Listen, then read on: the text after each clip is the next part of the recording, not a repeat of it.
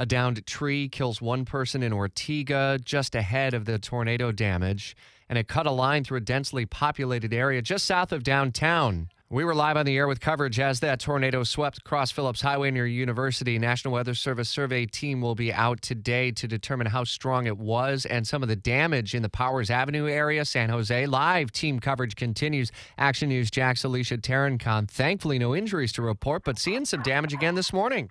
Yeah, Rich, I mean, really the damage is just incredible this morning. We know that crews were working overnight, but clearly there's a lot of work ahead of them this morning. There's pieces of debris scattered all throughout the sidewalk here over here on Powers Avenue. And inside the apartment complex, we noticed that there were trees, like giant trees that were snapped in half. So really incredible visuals of damage we're seeing this morning. What did you hear or what has been heard from the people who lived in the area about how quickly this thing came through and ultimately how loud it was?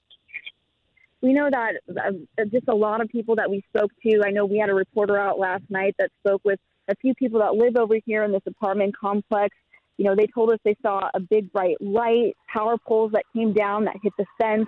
The lights went out. Again, it just pretty incredible, devastating things. A lot of people always say when they hear a tornado coming, it almost sounds like a roar. And obviously, traffic moving through the area, we can hear some of the large profile vehicles. Any signs of damage impacting any of the roads surrounding you?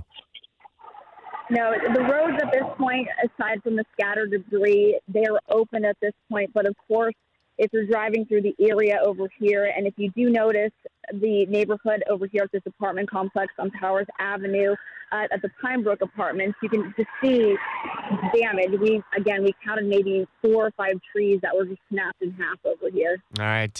Hopefully everyone stays safe as they continue that cleanup process. Alicia, thanks. 5:49, and thankfully the worst of the weather is out of here. But we're not completely rain-free or storm-free this time of the year. Action News Jack's chief meteorologist, Mike Burrish, does spot hotter and drier weather ahead in the 5-day first alert forecast.